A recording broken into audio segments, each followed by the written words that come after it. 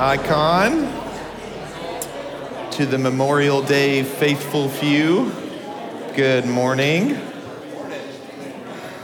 I like it. Keep it coming. If you will remain standing for the reading of God's Word. And I talked about this at the beginning of the series as we kicked off Revelation, but I haven't mentioned it since, and I've forgotten, so I want to remember today. So much of Revelation is about seeing. You'll see that language show up throughout the entire book. And in order to kind of assist us as we go through this book, usually whenever we have a scripture reading, we'll have it on the screen, or we'll ask you to open a Bible in front of you. For this series, we actually would ask that you just kind of close your eyes and imagine what is actually being said from the text. So I'm going to read our scripture reading from Revelation 2, starting in verse 8. If you want to close your eyes and imagine it with your mind's eye. It says this: "And to the angel of the church in Smyrna write the words of the first and the last, who died and came to life. I know your tribulation and your poverty, but you are rich. And I know the slander of those that say that they are Jews and are not, but are a synagogue of Satan. Do not fear what you are about to suffer. Behold, the devil is about to throw some of you into prison, that you may be tested. And for 10 days you will have tribulation. Be faithful unto death, and I will give you the crown of life. He who has an ear, let him hear what the Spirit says to the churches. The one who conquers will not be hurt by the second death." This is the word of the Lord. You may be seated. Let's pray. Well, Father, we thank you for this time to be able to come together and to sing to you, to worship, and in many ways this weekend to lament and to reflect everything that has gone on in our nation, not just this last week, but in the last few weeks, God. We thank you that you are a God that we can come to in times of confusion and anger, and that you have, every time we cry out to you, you never denounce that cry. You tell us to give it over to you. And so today, as we talk about something like suffering from this text, God, I pray that you would help our hearts to run to you in every area that we feel pressed, in every trial that we are in or are afraid to be in at some point in the future. God, I pray that you would help our hearts to remain open to you. Father, I pray that you would help us to sense that you are trustworthy, even when we're suffering. And so, Father, would you unite your power with my weak words and help us to trust you and to walk with you when we encounter suffering. We trust you for it, Father, in Jesus' name. Amen. Well, friends, like many of you, I'm sure, a dark cloud has hung over me this last week. When the news hit Tuesday afternoon of another shooting, another list of victims, and this list containing mostly children, my stomach sank again. And all of this just a week or so after a shooting in Buffalo, and that just days within another shooting in California. The weight of these last few weeks has been heavy on all of us as we've collectively watched the horror of evil or the consequences of an action play out with this problem that seems to plague our nation. In weeks like this, or rather months like this, awaken a lot within us, right? When any sort of tragedy hits, especially to this magnitude, the human spirit is struck deep down. And some sort of reaction, something in us begins to bubble up to the surface, and rightfully so. We should never be so dull and numb as to not be moved by tragedy. And these tragedies, like I said, they bubble up in us all sorts of reactions. But as I've reflected over the last week or so, there's one reaction that many of us share and know, and it's this: the reaction of personal denial. When we see the type of headlines that we've seen over the last few weeks, we automatically begin to process all of this by removing the possibility of such tragedy from our own personal lives. We wouldn't say it this way, but we react to headlines, whatever sort of tragic headlines they are, with the instinct of this: not me. That won't happen to me. The headlines that we've seen over the last few weeks break into our normal lives, and all of a sudden, we are shaken. We are shaken, and we certainly shake for the tragedy itself. We grieve the pain and are angered over how it all went down, but we are also shaken because, friends, we are all of a sudden reminded of the fragility of life and the threat of evil. And as soon as that happens, one of our automatic reactions is personal denial. Not me. It doesn't happen to people like me. Listen to this from Ernest Becker in his book, The Denial of Death. He says this. He says, "I think taking life seriously means something like this: that whatever man does on this planet has to be done in the lived truth of the terror of creation, of the rumble of panic beneath everything." That phrase at the end, the rumble of panic beneath everything. There is a quiet rumble of panic beneath all of our lives. And when tragedy goes public, that rumble begins to shake us and we react. We react to the rumble of panic beneath everything going on by doing all the work we need to in order to assure us that we don't fit the profile, right? Anybody else do this when tragedy happens? That doesn't happen to people like me. Whatever sort of tragedy it is. I don't fit the profile. No, Joshua, you don't fit the profile of those who get cancer in their 30s. No, Joshua, you don't fit the profile of those who get shot in downtown because you wouldn't walk down that street at that time of day. We all react to the possibility of tragedy by assuring ourselves that we don't fit the profile. Our cholesterol isn't that high, right? I probably won't die early. Our lives are mostly comfortable in a safe neighborhood. And so we think we can assure ourselves that this type of thing, whatever tragedy it is, surely that doesn't happen to people like me. So we assure ourselves and we get back to making our lives more comfortable and more safe. But this is the equivalent, friends, of rearranging the deck chairs on the Titanic.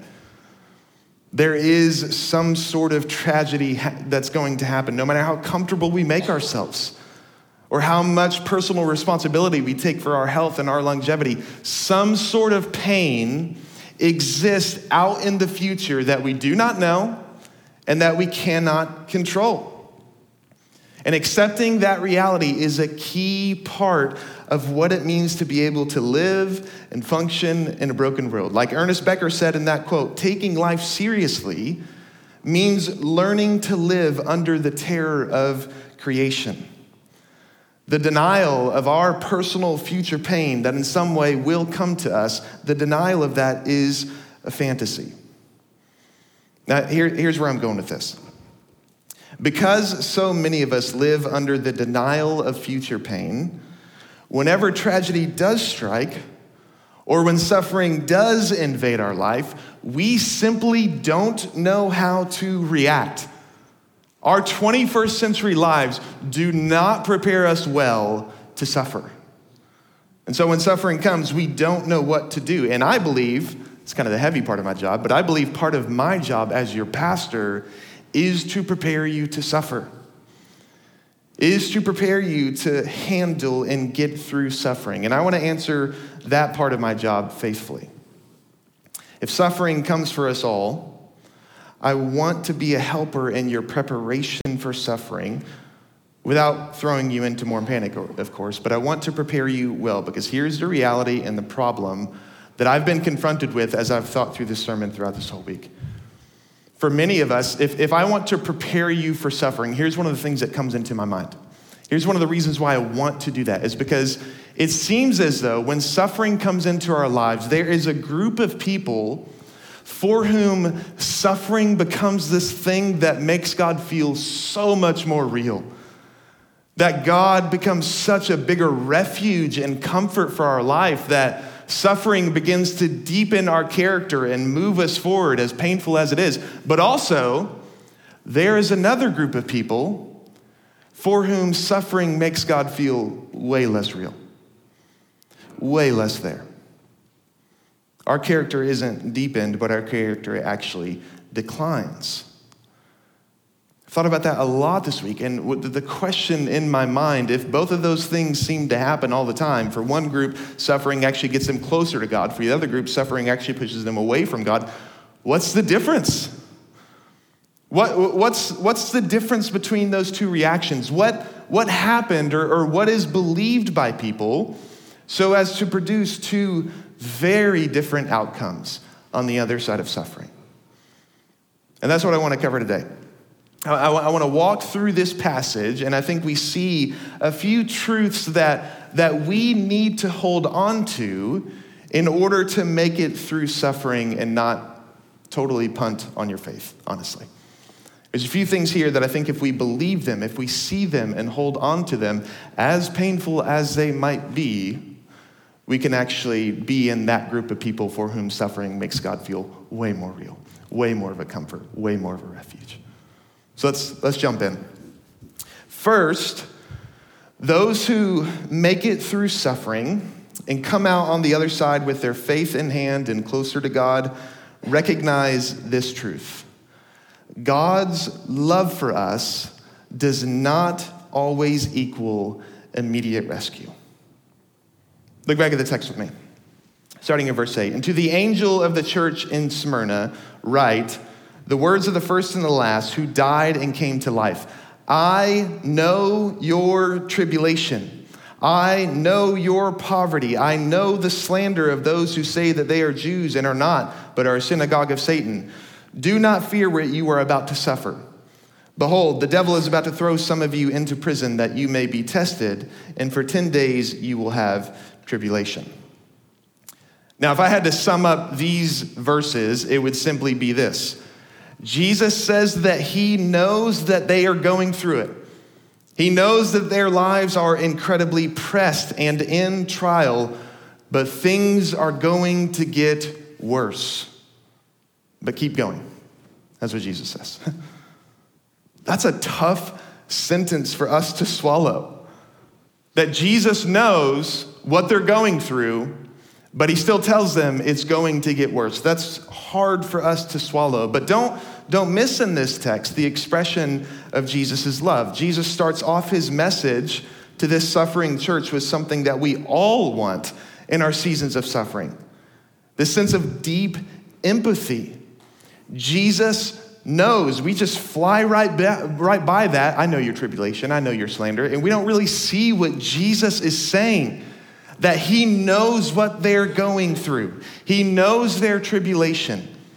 He knows that life is heavy right now for the church in Smyrna. That they are under trial and they feel pressed just by the reality of the lives that they wake up into every morning. He knows that the days are heavy before they even start. Jesus understands this. He knows their poverty. Not only is their life heavy, but they don't have what so many of us have, the means to numb ourselves from the pain, right? To their tribulation and heaviness is added the impossibility of sectioning themselves off from the reality of their pain by means of indulgence and pleasure. They don't have that. They have no ease upon which to rely, and Jesus feels that for them. Jesus expresses an empathy toward that suffering. And then even more, he knows that they are slandered and demeaned. He references Jews who are not really Jews, who operate out of what he calls a synagogue of Satan. What in the world does that mean? It's kind of our first weird thing in Revelation, right?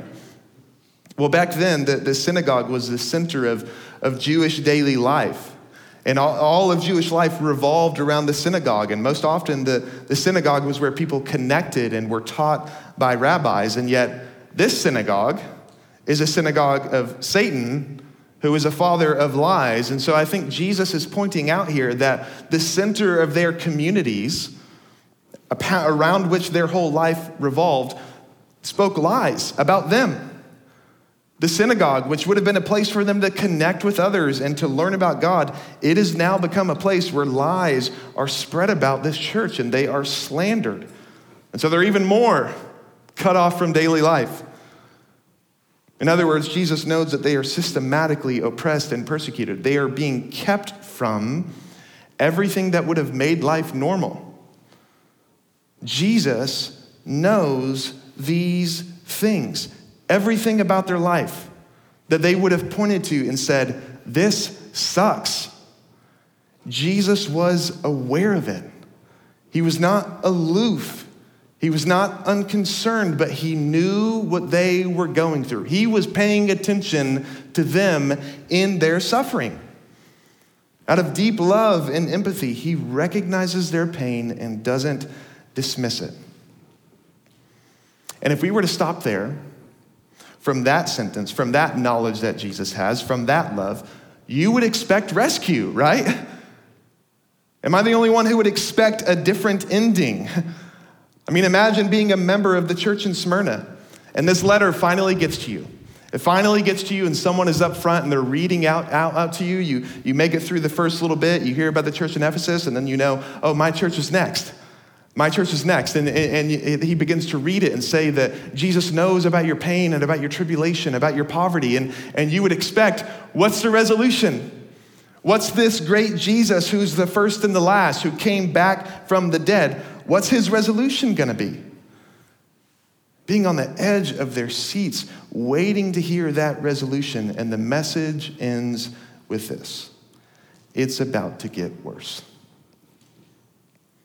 The devil is about to use the systems and structures of Jewish life and the Roman government to deepen your persecution by throwing some of you into prison. An attentive expression of love and care that doesn't end with an immediate rescue. That bothers us.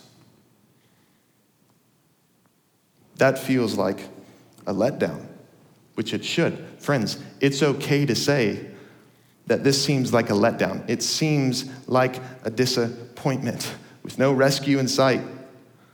It's okay to admit that when suffering lingers on and there's no immediate rescue in sight, our souls sink. It's okay to admit that, friend. I know that disappointment for myself. I know that there's all kinds of examples of suffering in each one of our lives, and we all go through it, but one of the hardest ones for me has not been my own personal suffering. One of the hardest ones to really process through and think about, why does this keep happening, was not my own suffering, but actually the suffering of my little sister. So my little sister, her name's Anna, she was a teen mom. She was 17.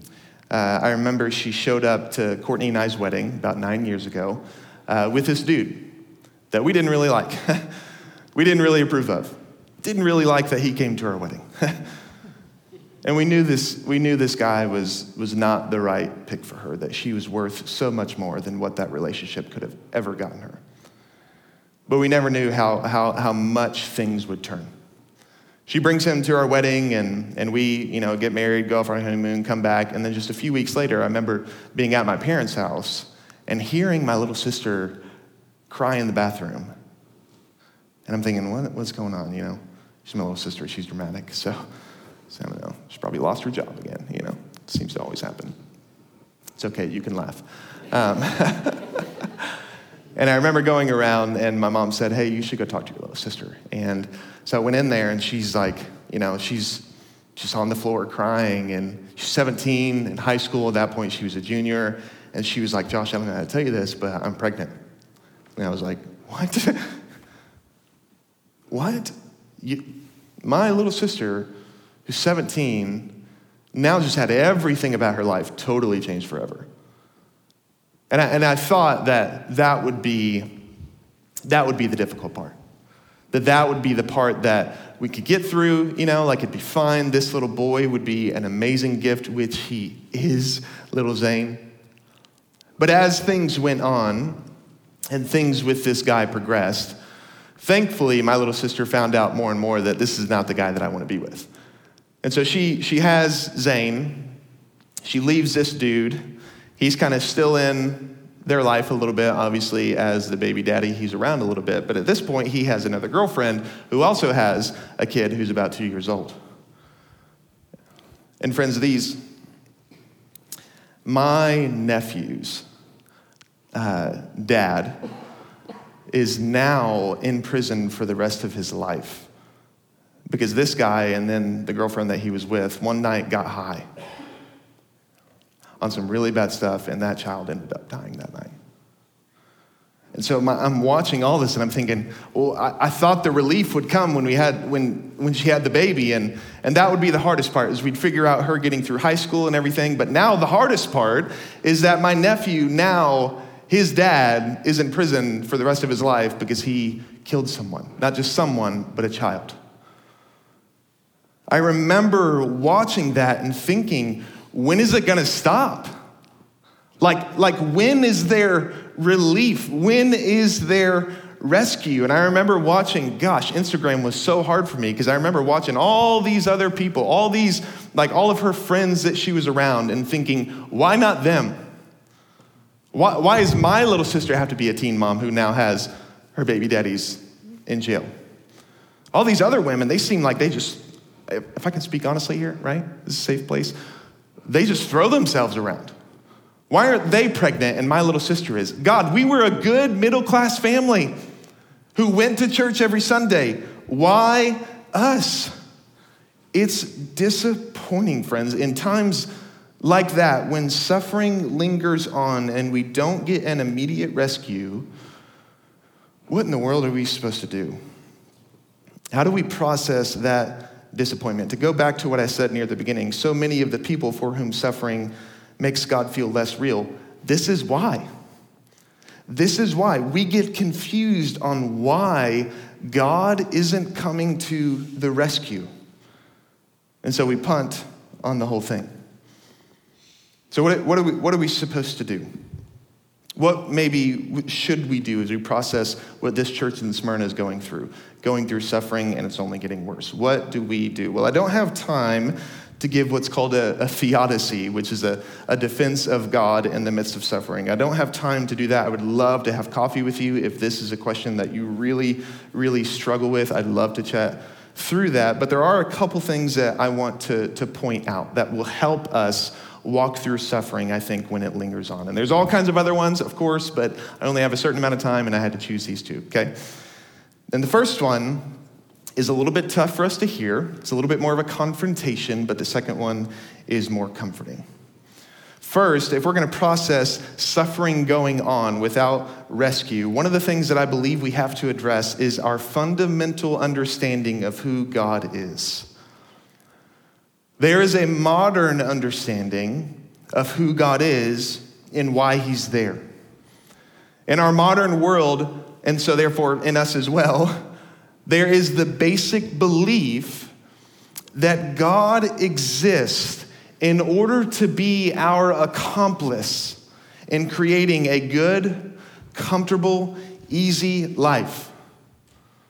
God and why he's there is oftentimes to the just imagination out on the street, and oftentimes for us, he's just kind of boiled down to being there so that he can be in our service, that God exists in order to be our accomplice, that to the modern world, God is simply this really big hype man who's there in order to make us feel good and co-sign on everything that we do.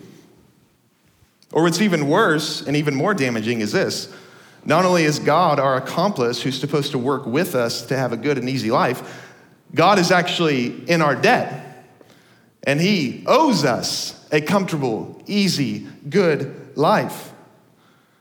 I mean, did you pick up on what I said as I was talking about my little sister? God, we were the good ones. We were a safe, middle-class family who went to church every single Sunday. Why not these other teenagers? Why my little sister? Why did this have to happen to us? You repay everything that we've been doing as a family, all the family values that we have, you repay that with this hardship? And if suffering comes into our life, and we have the fundamental belief that God is our accomplice or that God is in our debt, then we won't make it very far with him, friends. A God who simply exists in order to serve you, in order to be your accomplice, in order to be the one who co-signs on everything you do. That is a God that will not be worshiped very long when suffering comes in. We will not be able to stick with him. Instead, we have to have a higher view of who God is.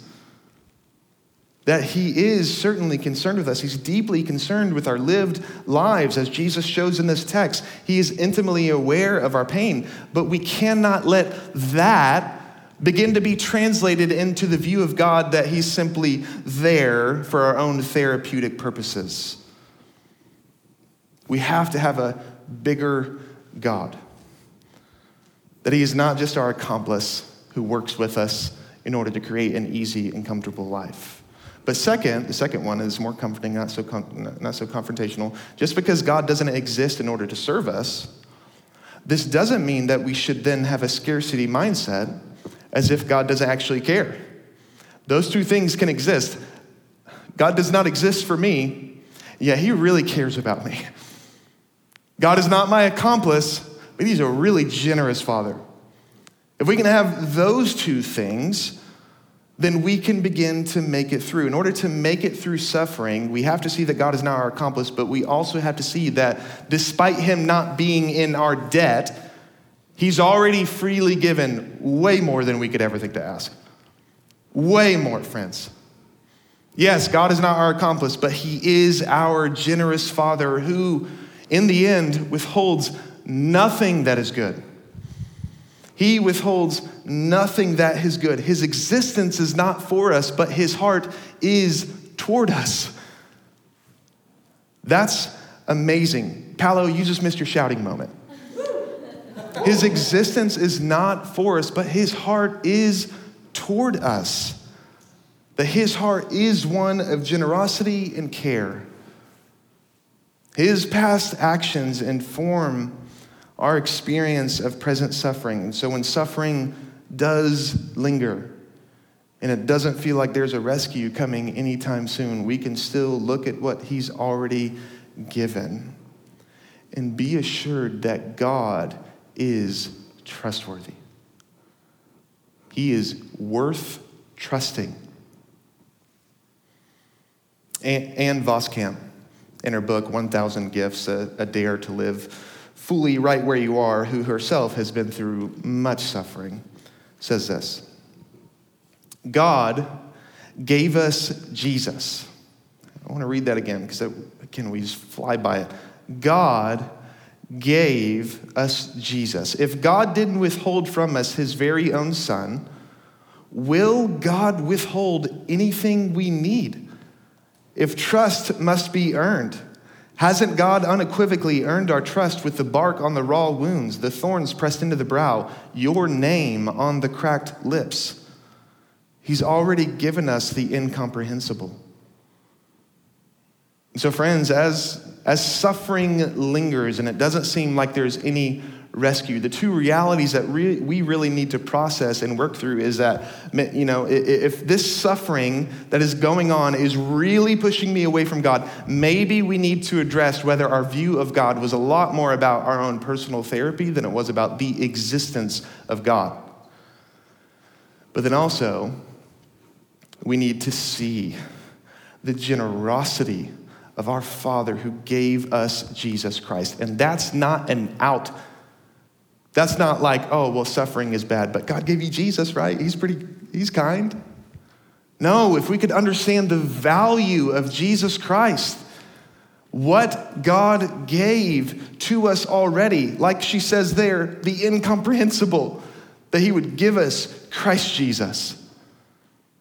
We can see the generosity of our Father's heart and begin to at least make it through suffering and not have it push us away from God. Now, I got to move really quickly because I have two more points. Those who make it through suffering and are for whom God is more real at the end of that suffering, not only recognize that love doesn't always mean immediate rescue, but they also recognize that suffering often produces what would not otherwise be there. Look at what Jesus describes as the purpose of their suffering. In verse 10, he says, "Do not fear what you are about to suffer. Behold, the devil is about to throw some of you into prison, that you may be tested. And for 10 days you will have tribulation." So here we see that although their suffering is going on and it doesn't seem like there's any rescue, that doesn't mean that it's meaningless, that there's actual meaning behind their suffering, which alone Christianity in many ways can provide. Listen to this from Tim Keller in his book, Walking with God Through Pain and Suffering. He says, "Christianity teaches contra fatalism, suffering is overwhelming. It teaches contrary to Buddhism, suffering is real. Contra karma, suffering is often unfair. But contra secularism, suffering is meaningful. There is a purpose to it, and if faced rightly, it can drive us like a nail deep into the love of God, into more stability and spiritual power than we can imagine."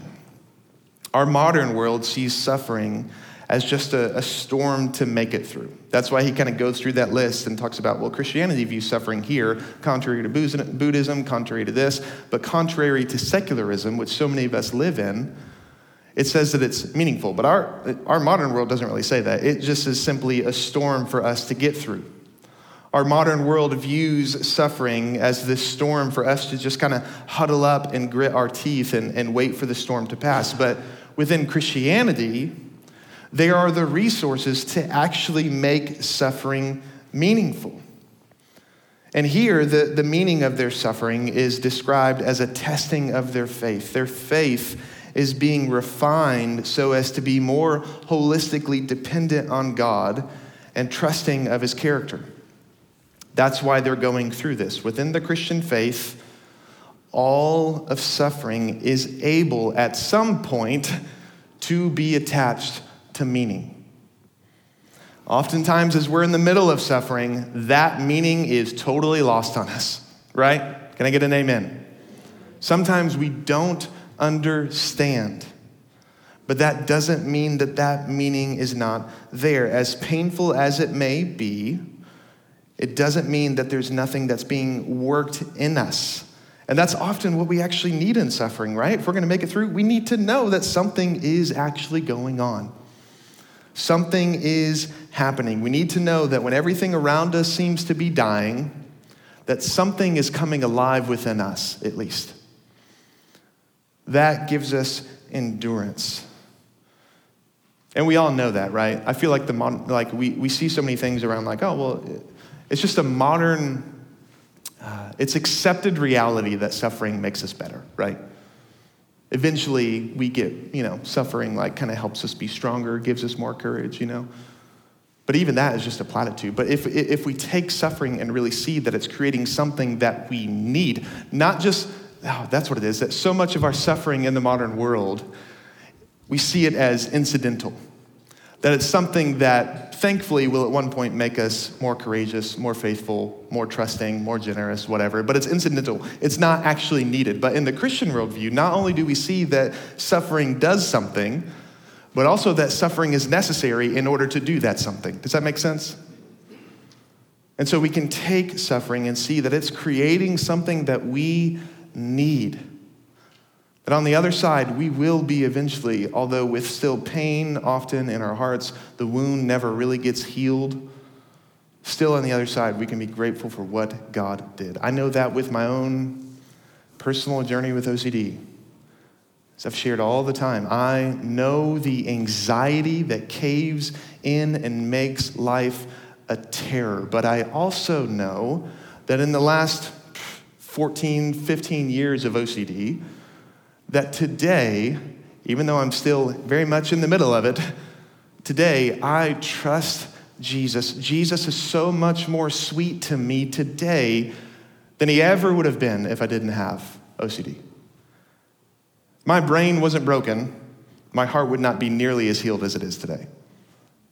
My heart would not be nearly as trusting. And that doesn't mean I want to keep my OCD. I ask God to take it. But I also recognize that it's done something in me that otherwise would not be there. And what it did get in me is a really good thing. So we can take suffering and see that it's meaningful and it's actually creating something that we need. As Samuel Rutherford said, I love this, when I am in the cellar of affliction, I look for the Lord's choicest wines. That's what we need, friends. Whenever we are in the cellar of affliction, when things go wrong, we can process through the pain, we can cry out to God, but also we can begin to look around and think, what's the good wine that Jesus has for me here? Suffering is meaningful. And then finally, suffering will give way fully and forever. Those who make it through suffering recognize that one day this suffering will leave. Jesus' promise to these suffering Christians is that though many of them may face death, they will receive the crown of life. That they will not be touched by what he calls the second death. And I love this because what they receive at the end corresponds perfectly with the suffering that they endured. That though many of them may die for the name of Christ, they will then receive the crown of life.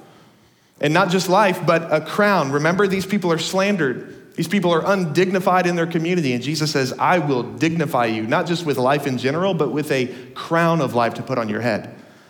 Everything that you've suffered through, the reward at the end will correspond perfectly with. You see, the promise of Christianity is not just a replacement of suffering. It's not just that suffering goes away. The promise is not just that life will take the place of death or that joy will take the place of pain, but actually the promise of Christianity is that every bit of pain we experience here will be in some way recapitulated, reframed, repurposed in order to add to the glory and to the joy that we experience in the end.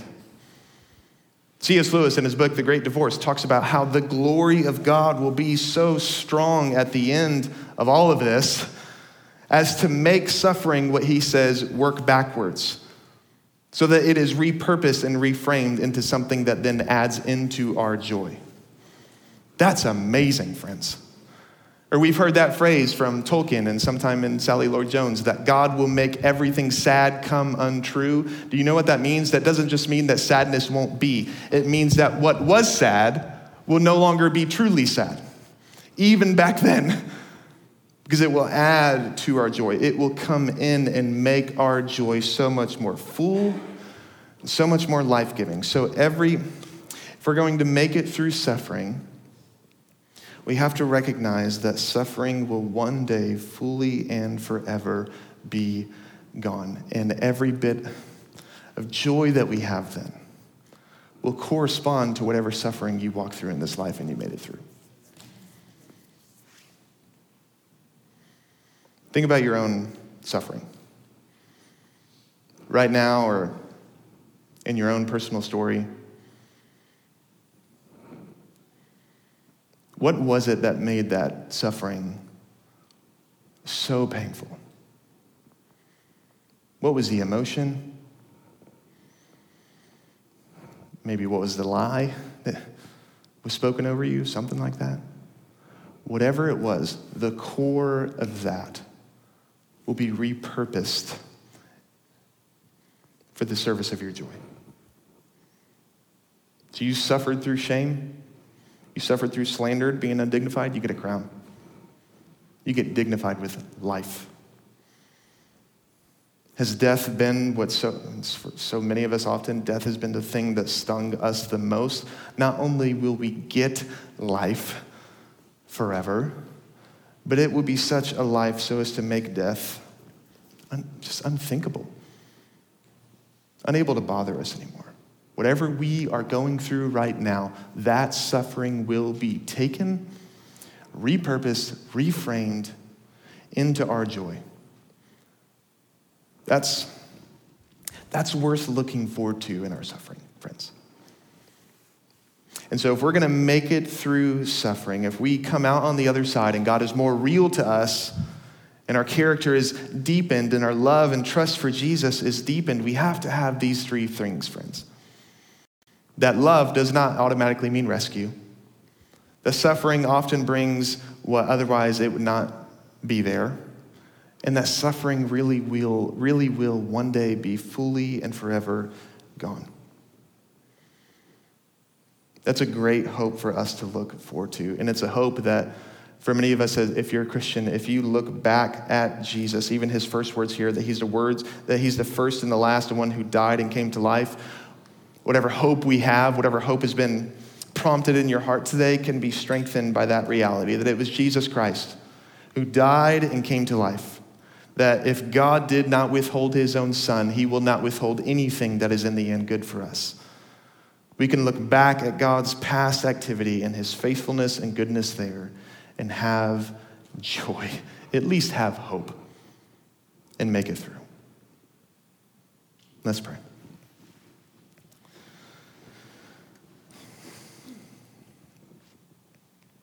Father,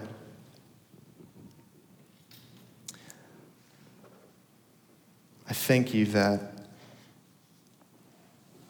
you are a God who sees and cares,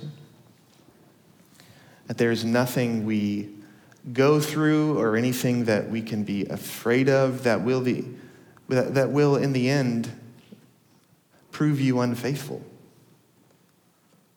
God, you are forever faithful and trustworthy. And I pray for my friends here today. Many of them probably just living life and things are okay right now. But some of whom who when I say the word suffering, their gut turns. Their nose begins to burn because they are walking through suffering and just want to let out the tears of what they're feeling. I pray for them today, God, that you would be a comfort to them, that even as things linger on and pain continues, that would never mean distance from you. Even if the rescue is far off, you never are, and you are near to the brokenhearted. You save the crushed in spirit. And I pray that you would give them a real life example of that today. Their hearts can come to you and trust you. So, Father, on such a heavy topic like suffering, let us remember the suffering of your own Son that was certainly purposeful, certainly meaningful, that certainly brought about something that would not be there otherwise, our own salvation. He went through that, and because of that, we are safe with you, even when we question you. And he went through that so that he can empathize with us in our own suffering. Help us to run to your Son, to trust what he's done and what he's been through as the source of our salvation, and even in many ways, the balm for our suffering souls. So help us to see Jesus and trust him all the more. It's in his name that I ask these things. Amen. This teaching was recorded as part of our current sermon series at Icon Church. During our weekly gatherings, we move from the teaching to a time of response. While we recognize it may be hard to capture that as you listen online, we encourage you to take a moment to reflect on and respond to what the Spirit might be telling you in response to what you've heard. For more resources and to find out how you can join with us in gathering on Sundays, visit iconchurch.org. And as we say each week, Christ is all, and we are his.